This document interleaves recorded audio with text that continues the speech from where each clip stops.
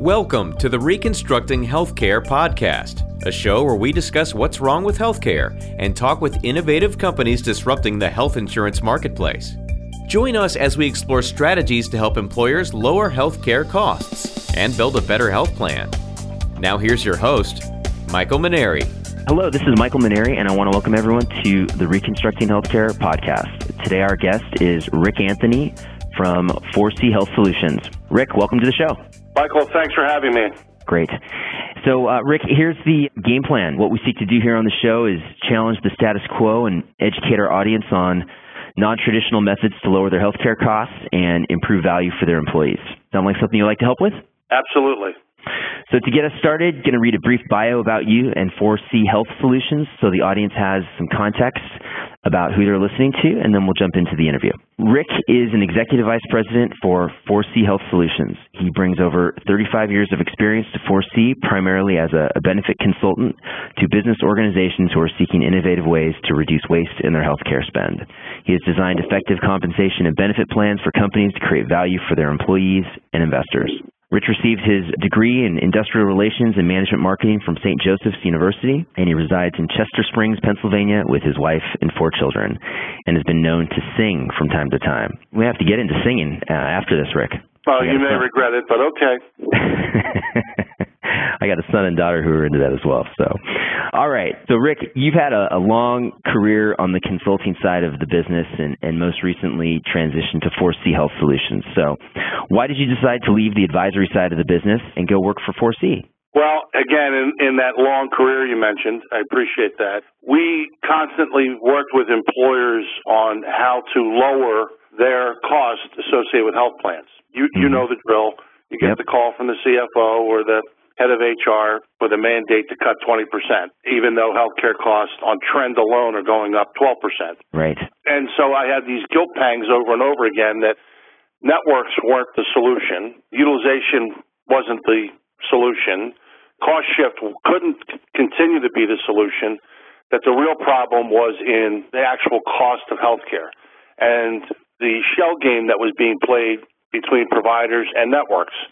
I'll say non-capitated networks because they're not all guilty. Plans like Kaiser are set up to basically protect on a capitated basis their own assets and interests. In a self-insured health plan, the fiduciary is the employer, and the employer is relying on their ASO, carrier, or TPA to provide some semblance of fiduciary protection, even though that fiduciary responsibility lies with the employer. It became a frustration over and over again when a random claim audit would pick up things that should never have been paid in an ASO or TPA contract, yet somehow slipped through the cracks. And then you analyze the actual network discounts. And while the discounts are legitimate, that doesn't stop the provider from just increasing their costs and having a discount off a higher number. So other than direct contracting and metric-based pricing, which are very good beginnings, where does an employer really look to find money? And that is in the fraud, waste, and abuse area. It's their own money, their employees' money, that is being squandered, not because the ASO carriers or TPAs are hopeless or helpless to fix it, but because there are some very sophisticated fraud schemes that are being perpetrated on us as a nation and our healthcare system, some pirated overseas, others within our own borders where we're being defrauded of significant healthcare claims. The government thinks about $1 trillion, a little bit less than a third of our total spend, is attributed to fraud, waste, and abuse. That's a scary number. Very scary. Very scary. So you were motivated to move over and do something to try and have a little bit more impact. Yes. Excellent. So 4C, look, there are plenty of audit firms out there that will effectively go and chase money after it's paid. The claim is paid, audit firm comes in, confirms it should have been paid, and they will do everything they can to recover that money and get a piece of it in return. So you're double paying for it. And the best recovery companies are probably going to settle for about a 20% recovery rate. That's still a lot of money that leaves the coffers that is not able to be brought back into the fold. So what 4C is bringing to the table is the ability to stop that payment from ever happening. No need to pay and chase. It's a stop right away. 4C is not an audit firm. It is an adjudication system that attaches to a claim payer's adjudication system, again, to stop aberrancies before they're paid. So I want to get into the 4C product and service, but I think this is a problem that probably our audience and most employers just aren't that educated on. And so I want to spend a little bit of time talking about this notion that, I think in talking with some of your team members, the number that's been thrown out there is there's about $300 billion of waste and fraud in healthcare every year. And that, most employers, I can guarantee you are unaware of it. And so that's a huge number, which raises, a ton of different questions, right? So let's start with, how do we define this waste and fraud that accumulates into $300 billion? Can you give us some examples of both? I can give you some definitions around fraud, waste, and abuse. They're all different. The numbers are actually close to $1 trillion when you sum them all up. But fraud is generally defined as knowingly and willfully executing a scheme to defraud any healthcare plan of any money using nefarious purposes. This is most generally understood by the FBI as happening by pirates. Stolen patient records, as you know, major problem. Mm-hmm. Most Americans thought that those patient records would be used to commit credit card fraud. But some very smart people in Eastern Europe, Central Asia, and other places devised schemes to use that patient information that also had provider information in it to create phony NPI numbers, put up a P.O. box, and submit claims for a legitimate patient through a legitimate doctor that never happened, and have those dollars sent electronically to a phony physician that looks legitimate to the claim payer. Wow. And it's a very, very sophisticated scheme. The FBI says $350 billion alone leaves our borders every year through that type of fraud. People read about Medicare fraud, and there's a lot of that, and Medicaid fraud, there's a lot of that.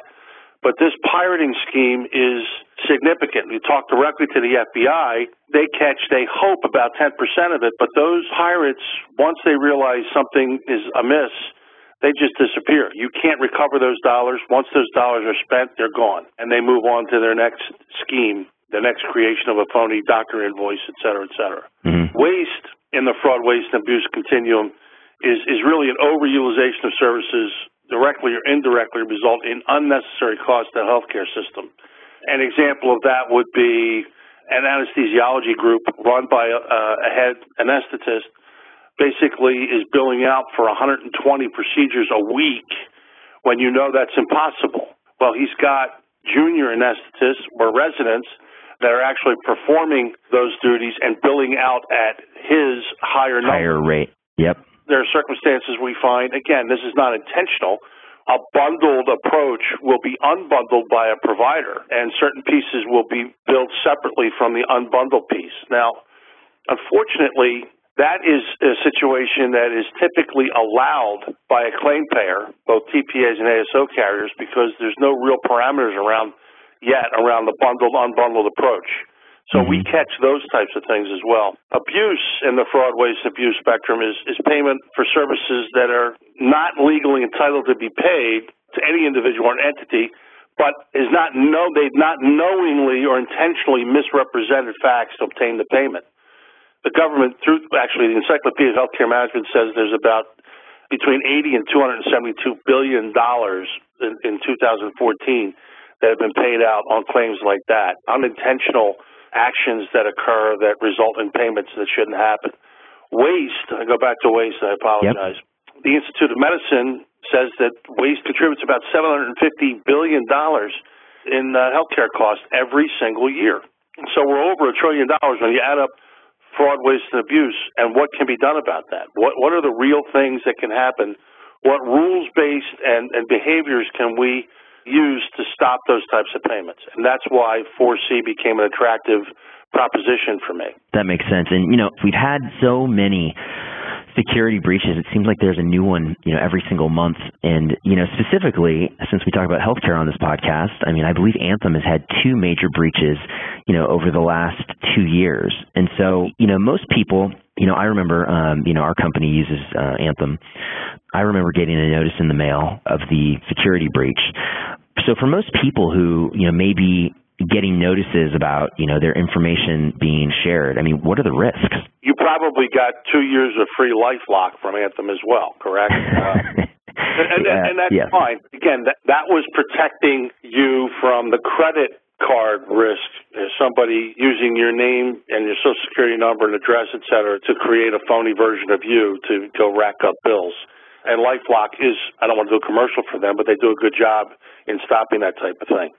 What we'll see, an employee will go to their employer and say, I just got an EOB for something I never had done to me or my child or my spouse. Right.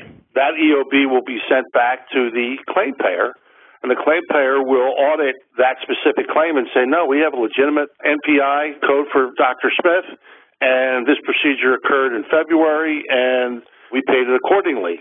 Once the employee alerts the employer and the employer alerts the SIU unit, the fraud unit of every claim payer, and it's investigated, that's pretty much where it stops. No, we had a legitimate claim. We paid it like we were supposed to. Here's all the documentation. HR benefits doesn't follow up, and it just sits there as another problem. So it never goes anywhere because the employee, most employees, they're busy with their lives, right? And chasing down something like this probably just gets forgotten, I would assume. And ASO carriers, quite frankly, and I'm not here to malign anybody, but their business is in paying claims. They get paid to pay claims. If they're paying less claims, they don't make as much money.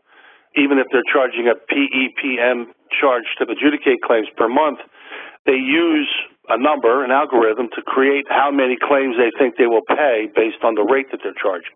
So the more claims they pay, the more they can charge in subsequent years because there's been an increase in activity. So these are sophisticated issues that I would say this, large employers understand because they've got a large group of people that are specifically looking at these things. But the fraud piece, I know myself, when I first heard about the fraud that was being committed and dollars leaving the country, I said, you got to show me that. And they showed me several examples. Here's a good one. There was a large airline, through a RAC audit done by their consultant, that a physician had billed for 3 hysterectomies for the same woman. Oh, and by the way, she delivered a baby 3 months later. Those 3 charges were paid, 3 times $34,000. Because, again, physician was correct, patient was correct. There was no information that toggled back and forth between how many times the person had a hysterectomy, et cetera, et cetera, et cetera. So that sounded the alarm, quite frankly, for the airline to do a deeper dive and found close to $300 million of aberrancies that have been allowed to be paid by their claim payer. Gosh, and that's resulted in some unhappy conversations, as you might add. You mentioned a second ago that, most large employers are aware of this stuff. I would contend that they don't. They don't know about this and that they aren't aware of it. I think this is probably happening under most people's noses and that they're completely ignorant about it. I would have to disagree.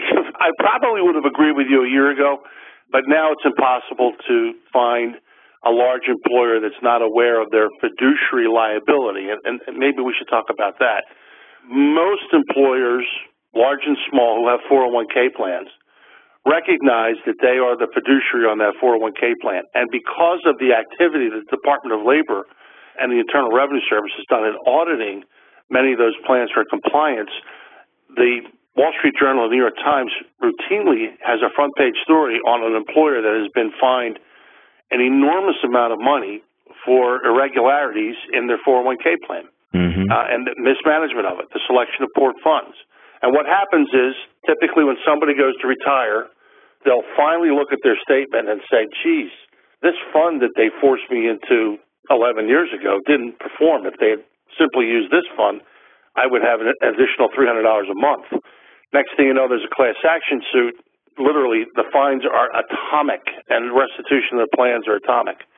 What people have recently come to realize is those same fiduciary rules apply to healthcare plans, because employee contributions are being commingled with employer money to pay for claims. Sure. So those exact same rules apply.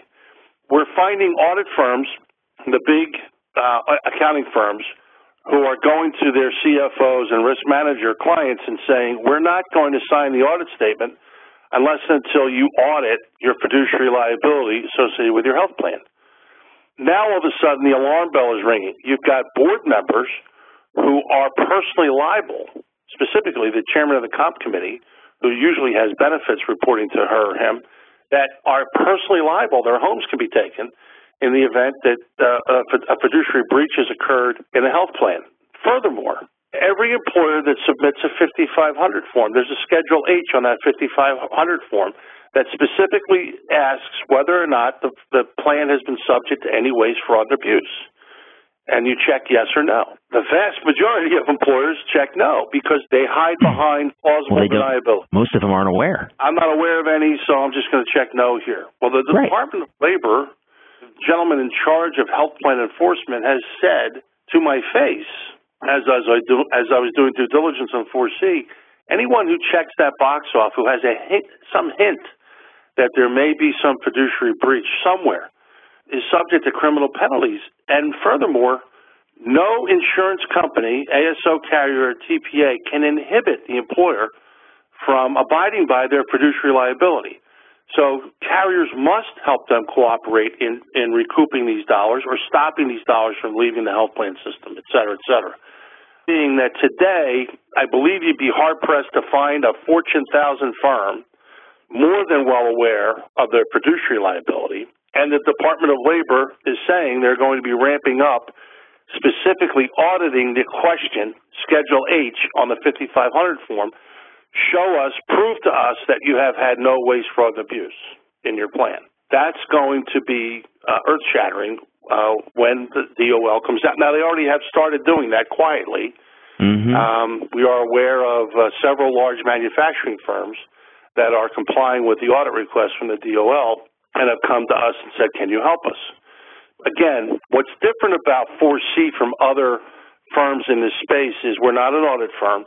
We adjudicate every single self-insured claim, medical, dental, vision, or pharmacy, looking for 170 and growing areas of rules-based aberrancies, and then applying, I hope this is your next question, a behavioral approach to those same rules-based issues to determine real fraud versus conjecture versus waste versus abuse. I want to differentiate you guys, though, between, because you mentioned Fortune 1000, companies, right, who are aware of this problem and doing something about it. Okay, well, but the majority of the employers, in the United States are well below, the Fortune 1000, right? And there's plenty that are self-insured, in that middle market space. And so it's that portion, that segment of the market where there probably still is a lot of ignorance about this. While they may be hiring a third party to come in and audit the TPA, generally that audit is going to be if claims have been, claims audit is just going to cover if have claims been paid according to the plan document. I don't think that most third parties that are doing claim audits are actually doing that good of a job, looking for waste, fraud, and abuse. And so you guys, if I've kind of understood correctly so far, are trying to fill a need in the marketplace for just that. I completely agree, and let's talk about that a little bit. When an employer uses an audit firm to audit their ASO or TPA carrier, they're really looking to recoup guarantees that have been made by that company on accuracy, payment, timeliness, et cetera. What could they recoup? A portion of the fees paid to them. In the meantime, claims that were paid improperly dwarf the amount of money that would be recouped from a fee guarantee. So the conversation has changed from put a percentage of your fees at risk for payment accuracy, timeliness, et cetera, to you need to prove to us that every claim that you pay is legitimate, every single one, in every way, shape, or form, that an anesthesiologist actually did perform that service on that date, at that time, at that facility, that MPI code for Dr. Smith in Kansas City was a legit claim proffered by his office for a patient of his. What are the rules associated with proving that? More importantly, what are the behaviors that suggest that claim was aberrant? So it's getting more sophisticated, and I did say the Fortune 1000, but as you know, when large employers lead, others follow. I met with a 750 life group yesterday who recognized they had a fiduciary liability. They happen to be owned by an attorney, a former ERISA attorney. Mm-hmm. Very educated group, as you might imagine, as a result of that. They've retained us to do a complete re-adjudication, 5 years worth of claims to see if there's any waste, fraud, and abuse in those plans. And so it is coming down market, but it's being led by, again, the larger firms that have in-house ERISA attorneys, that have in-house actuaries, that understand the vagaries of fiduciary liability. It's happening now. The results are pretty astounding.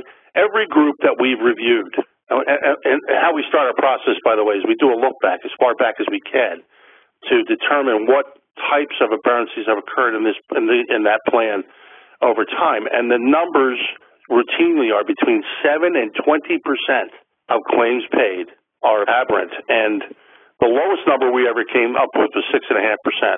That's establishing kind of the business case. So you'll take a couple years of historical data and you'll go sort of mine for the opportunities or instances of fraud, waste, and abuse and what's been paid improperly. Correct. And that's a level set. We don't charge for that, by the way, because that's really what helps us build the case to provide what we call our Defender Series, which is really what stops those payments before they're ever paid. Tell us about that. So this is the actual product that an employer would purchase, and so essentially you become an in-between between the time when the claim is submitted and it's paid, and you guys are providing a service, ensure that claim is legit. Yes, and again, with sanitizing some of the words, many of these, the BUCA contracts, Blues, United, Cigna, and Aetna, do not allow for any audit function between adjudication and payment because their provider contracts don't want their DRGs disturbed.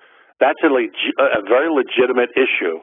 But because we're not an audit firm, we're not doing recoveries, although we can help an employer try to recover. We will work with any recovery company, providing them the data that we have.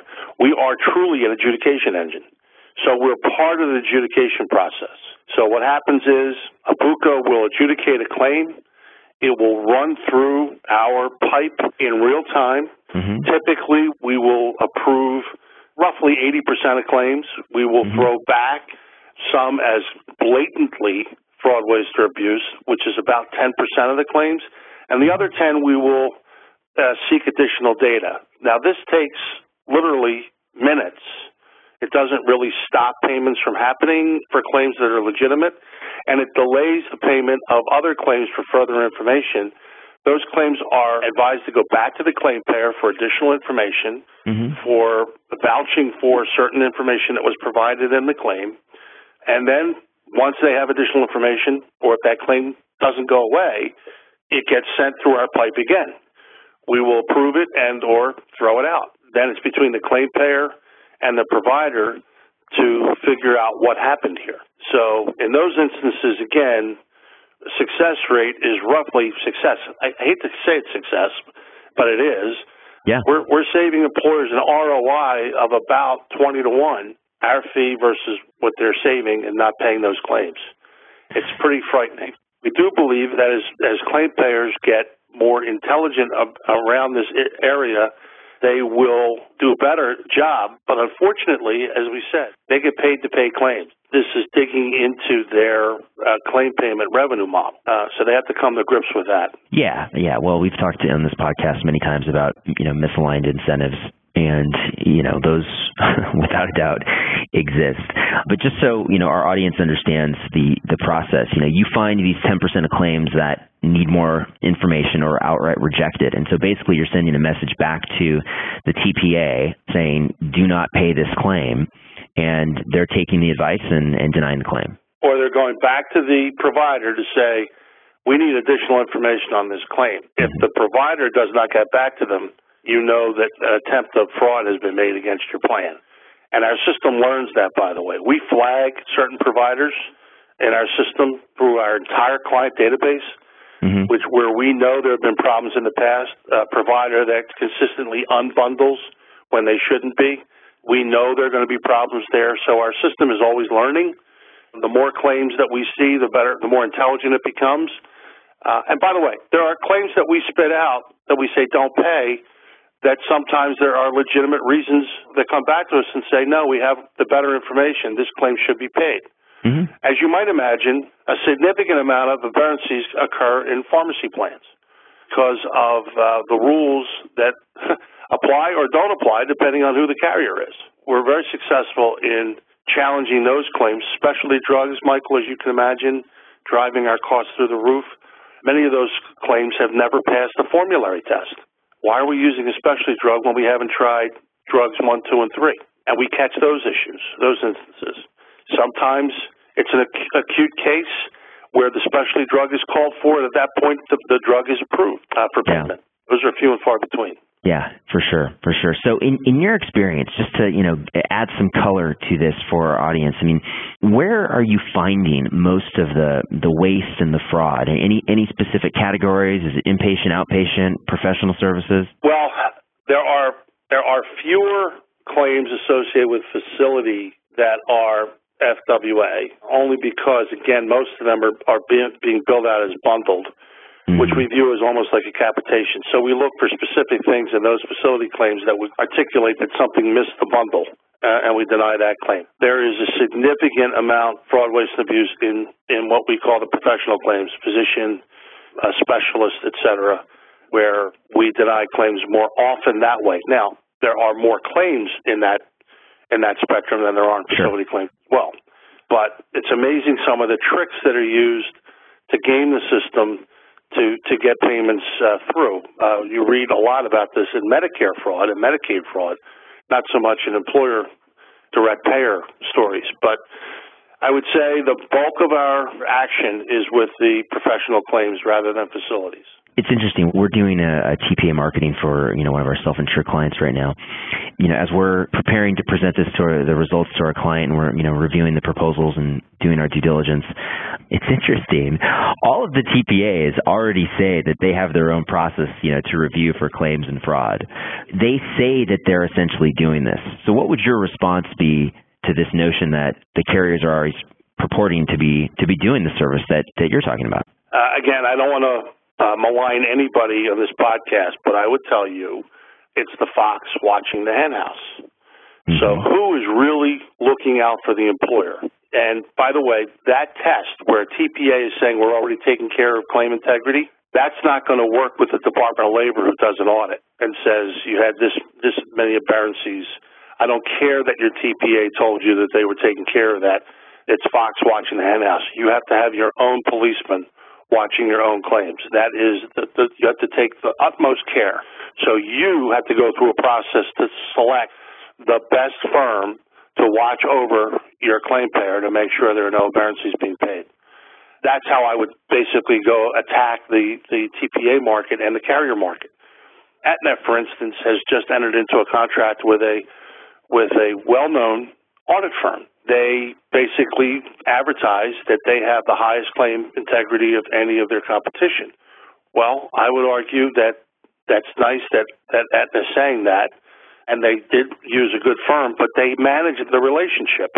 They don't want to upset anybody, especially who their claim partners are, and so they may set their governor at a lower level. Well, only look for 3% of aberrancies. Don't set it any higher than that. We know that happens. We like the fact that we are employer-friendly. We're working for the employer in consort with the claim payer because, quite frankly, if we're not working with a claim payer, we can't do our jobs. And we don't want to be rammed down the throat of a claim payer. We want to be a partner with them, reporting directly to the employer. That's who pays our bills. That's who we're responsible to, and they're the ones that have the fiduciary liability. So we're watching out for them. So in concert with that, you don't want to be adversarial with the TPA. I mean, can you work with any TPA? And conversely, are all TPAs open, TPAs and ASO carriers, are they open to sharing data with you and working with you? TPAs, yes. TPAs generally get what we're doing, and they recognize that if they have that type of claim integrity going forward, with us reporting to the employer, they're going to get a larger share of the market. The BUCAs are resisting for a number of different reasons. I will tell you that it was a year ago when I had one of the BUCAs look me in the eye and say, we will never work with you, and we're onboarding 2 of their clients this month.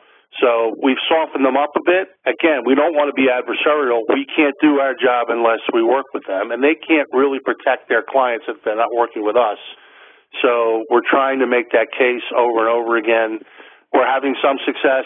It's taken a year or so to loosen up the BUCAs, but in the end, when our message is delivered clearly and they understand we're not fighting them, we're working with them, we'll have better success with them. Ultimately, doesn't a self-insured employer should have access to their data, no matter who the TPA is. Do you see in the marketplace that though there are roadblocks potentially from an employer getting access to all their data from maybe a TPA or a BUCA carrier who is not inclined to play? We include in our package language written for us by the largest ERISA attorney law firm in the country that goes into every CSA, customer service agreement, for TPAs. We have provided that language to every BUCA who rejects it every time it comes into their plans. And that language specifically states what we all know. The employer owns that data. The insurance company, ASO carrier, cannot refuse to provide that data. And again, you go back to what the DOL told us, insurance carrier can inhibit in any way the fiduciary obligations of the employer. You build a case that says if a BUCA is not going to provide that data, they're violating the Department of Labor regs. Now, again, nobody likes to be threatened by the Department of Labor, but those are facts. And a good law firm will go after that claim payer. Now, we have seen claim payers walk away from business as a result of that language being required in the CSA agreement. I think that's very telling. I was about to say that if they're walking away because of that language, I mean, it would lead me to believe there's something that they don't want exposed.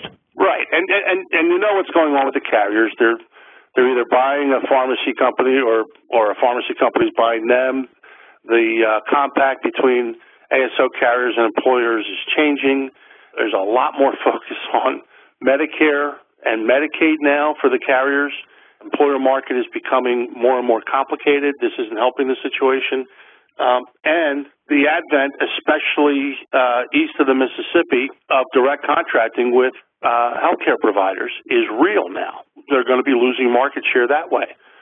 So, as an example, in Philadelphia, the Philadelphia market, a very large health system is now opened up on a direct contract basis with a few thousand employees, flying in the face of their provider agreement with the local Blue Cross entity, who pays them $3.4 billion a year in reimbursements. That's a gutsy move, but it's coming. Direct contracting is coming.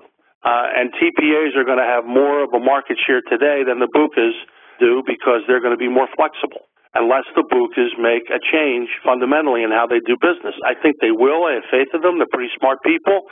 We'll see. Time will tell. The primary service that you guys provide is the 4C Defender that we've talked about. Are there any other services that you're providing to your clients that you'd like to mention on the show?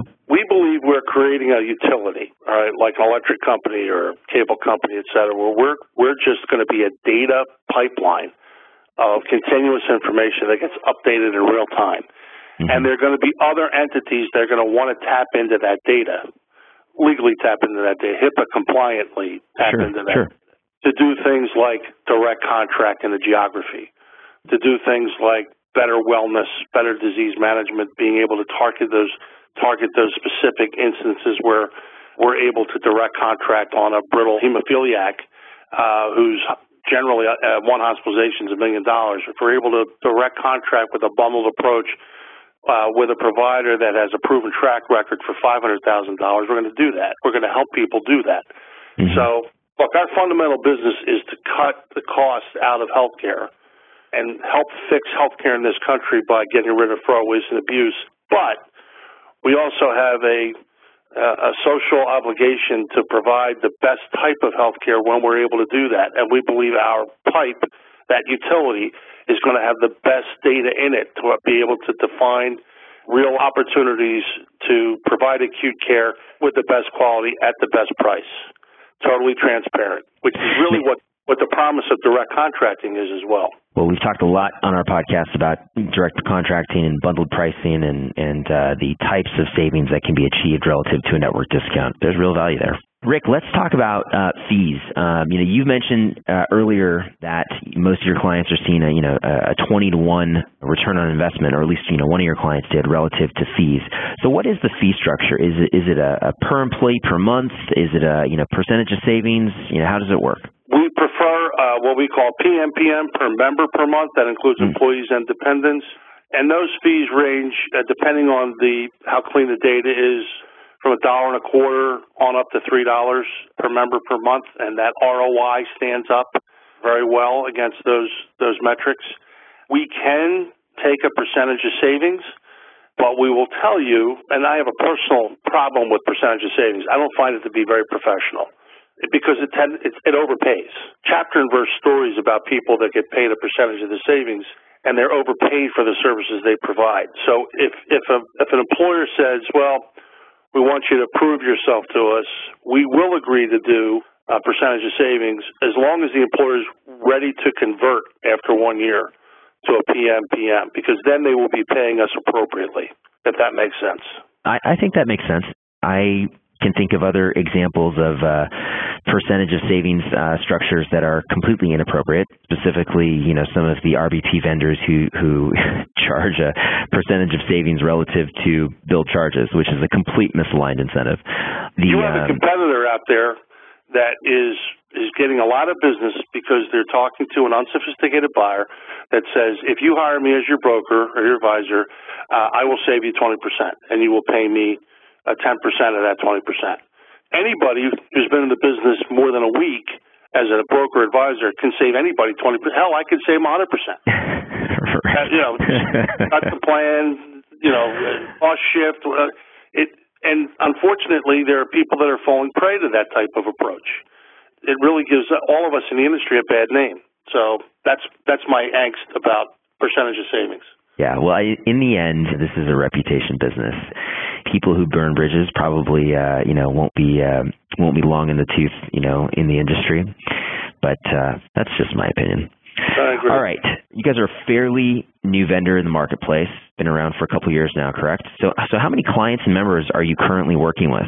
We've got 1.9 live bodies on this system, with another 3 million in the pipe.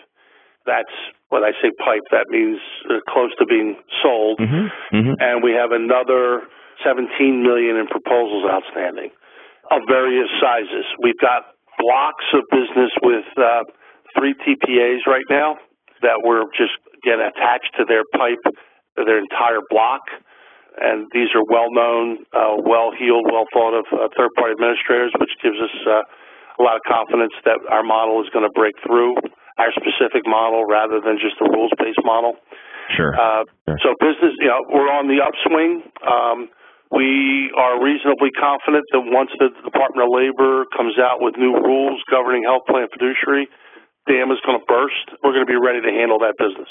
Probably just going to take one example of one executive, getting fined for violating their fiduciary, responsibility with regard to the health plan for others to, take note. And I agree. If and when that happens, that'll probably open the floodgates. Are there any obstacles that you've encountered to an employer saying yes to implementing, this service when you've presented it to them? The number one obstacle is the belief that there will be a delay in provider payments, which could potentially lead to balanced billing issues, something that people are used to now with metric-based pricing that has happened. We have had no incidents of that happening as well because, again, we're part of the adjudication system. Any claim that is not paid is due to an aberrancy that's being checked out. It's part of a natural process. So there are no delayed payments for properly adjudicated claims. So we're able to overcome that. Nobody's going to be able to put us on a Yelp and say that we're slowing down claim payments. But that's the number one thing we have to get over. The second thing is, can you really get the data from our carrier? That's where we rely on the broker advisor and the employer to use their leverage. It would be a lie for me to tell you that's been an easy go. TPAs has been very easy. With the Bucas, it's been hit or miss. But again, we're going to get through that as well. This is new. They'll get used to it when they realize again that we're not trying to hurt them, we're trying to help them. Or they'll just do it when they realize they're going to lose business. Well, I have some anecdotes about that as well, but you'd be surprised at the carriers that have walked away rather than give up the data. I hope the DOL is going to be weighing in on this one soon. They're aware of it. It's a very well-known manufacturer who, after doing our look back, we determined there was a $500 million aberrancy issue. Mm-hmm. And the client went to their claim payer and said, "You owe us $500 million." And the claim payer laughed at them and said, "Well, you could sue us, but really all you're doing is creating a class action suit for yourself, because once your employers figure this out, they're going to sue you, and you're the fiduciary, you're the one with the most to lose." So they dug their heels in the sand. The employer wound up firing them, and they walked away. The carrier walked away happily. So those are the types of things that are happening right now. The real peril is with the employer, and the employer has to protect the assets of that plan at all costs, just like they do with their 401k plan. Now, today, you probably know, Michael, an employer with a 401k plan can do away with 99% of their fiduciary liability by using what's known as a 338 fiduciary. That remedy does not exist today for health plans. There's no one that's going to take on that full fiduciary liability. So we're filling that hole, is what we like to tell people. Got it. And Rick, I think this has been a great conversation, and I think if there was one lesson for the audience that maybe they weren't aware about, is the ERISA fiduciary liability is a real thing out there, and a company like yours can help to make sure that an employer is actually fulfilling the responsibility that exists for them. There was one question that I should have asked you, but I didn't in this interview. What would it be? Well, I'm glad you didn't ask me about singing. I may ask you afterwards. I've mentioned a couple of times a major differentiator for us is the fact that we just don't use rules. We use behavioral technology as well. And that means we're able, over a period of time, to recognize a pattern in a provider that is not the norm and therefore kick that claim out. It's analogous to FICO with your credit card. Mr. Maneri, are you in Des Moines, Iowa today? No, I'm not. Well, somebody just tried to use your credit to buy a diamond ring. We didn't think that was anything that followed your pattern, so we're not going to pay it. Thank you. How many times has that happened? There's somebody running around in San Diego, running around every Walmart there is in San Diego, trying to charge things on my credit or my wife's credit card. But we get the call from FICO just to confirm that's not us. That's the type of technology that we're deploying with health plans. So we have no history, Michael, of you ever having an issue with kidney cancer, because that's something that requires a diagnosis and a treatment pattern, et cetera, et cetera. Yet we note you had a kidney removed on Thursday. We need to check on that to see what led up to that kidney removal. That happens a lot now. Sometimes it's legitimate. Somebody has an X-ray. Oh my God, we're putting you right into the surgery. That kidney is removed. Many times, that's a fraudulent claim. That's where we apply the behavioral rules as opposed to just the rules associated with 178 or 190 different types of rules that an audit firm would use to find a waste, fraud, and abuse claim. That makes sense. Rick, how can people interested in the 4C Defender product and service get in touch with you and learn more? Best way is to go to our website, which is being retooled as we speak, but it's 4chealthsolutions.com. Hit contact, and I'll probably be the guy that calls you back. Very good. Well, on behalf of our listeners and myself, I want to thank you for taking time out of your busy schedule to join us. I think it's been a great discussion and certainly educational for me and hopefully for our listeners. Michael, thank you, and my best to you and your success, and the best health to your listeners. Thank you. All right. And to our listeners, we hope you enjoyed this episode of Reconstructing Healthcare. And with that, we will sign off wherever you're at. We hope you have a great day, and we'll talk to you next time. Thanks for listening to this episode of Reconstructing Healthcare. If you liked what you heard here, please subscribe to our podcast on iTunes, Google Play, Stitcher, or your favorite podcast app so you never miss an episode. If you're interested in continuing the conversation, please visit us at www.reconstructinghealthcare.com, where you can access the show notes for this episode and links to 4C Health Solutions website and contact information. Lastly, we welcome your feedback on the content and interviews we're bringing to you on the show.